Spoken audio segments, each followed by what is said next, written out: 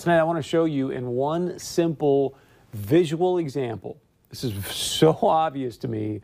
This is amazing. This was only a week and a day ago were the elections, which is just stunning to me. But let me share with you why, if we can bring this up, please. This is why the GOP, the Republicans, lost the U.S. House. Do you know what this is?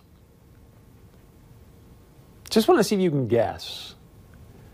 This is the measly little fence between San Diego and Mexico.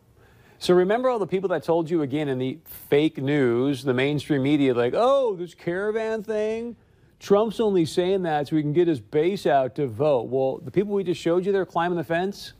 Yeah, they're from the caravan.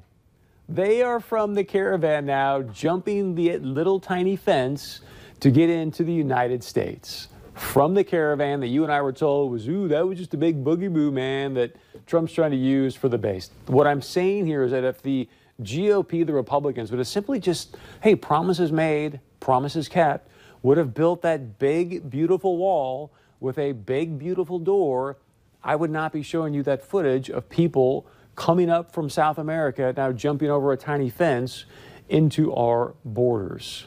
We will see if they figure this thing out before 2020 or not. Now, speaking about the border, earlier today we had Secretary of Defense Mad Dog Mattis, Jim Mad Dog Mattis, as well as Secretary of Homeland Security Kirstjen Nielsen down there at the border visiting with the 5,000 plus troops that are there to support our Border Patrol agents.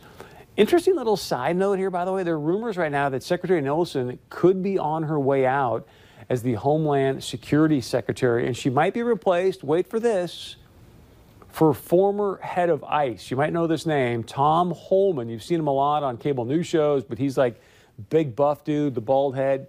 The dude is tough. All right, the guy's going to get it done at the border. It's not a done deal yet. There's some rumors flying around that he may actually replace her as the Secretary of Homeland Security. So Secretary Mattis spoke earlier today about being down at the border, about the great things that our troops are doing there. Here's just some of what he had to say. I think that it's very clear that support to Border Police, our Border Patrol, is necessary right now. If they come to me and say we do not have the people to put in barbed wire, we don't have the capability to use helicopters and move people, we don't have the helicopters. I mean, clearly moving their people around to face something that could be what the Mexican police were unable to handle on the Guatemala border. This is something I defer to their judgment. They're the ones who are held responsible to maintain our sovereignty.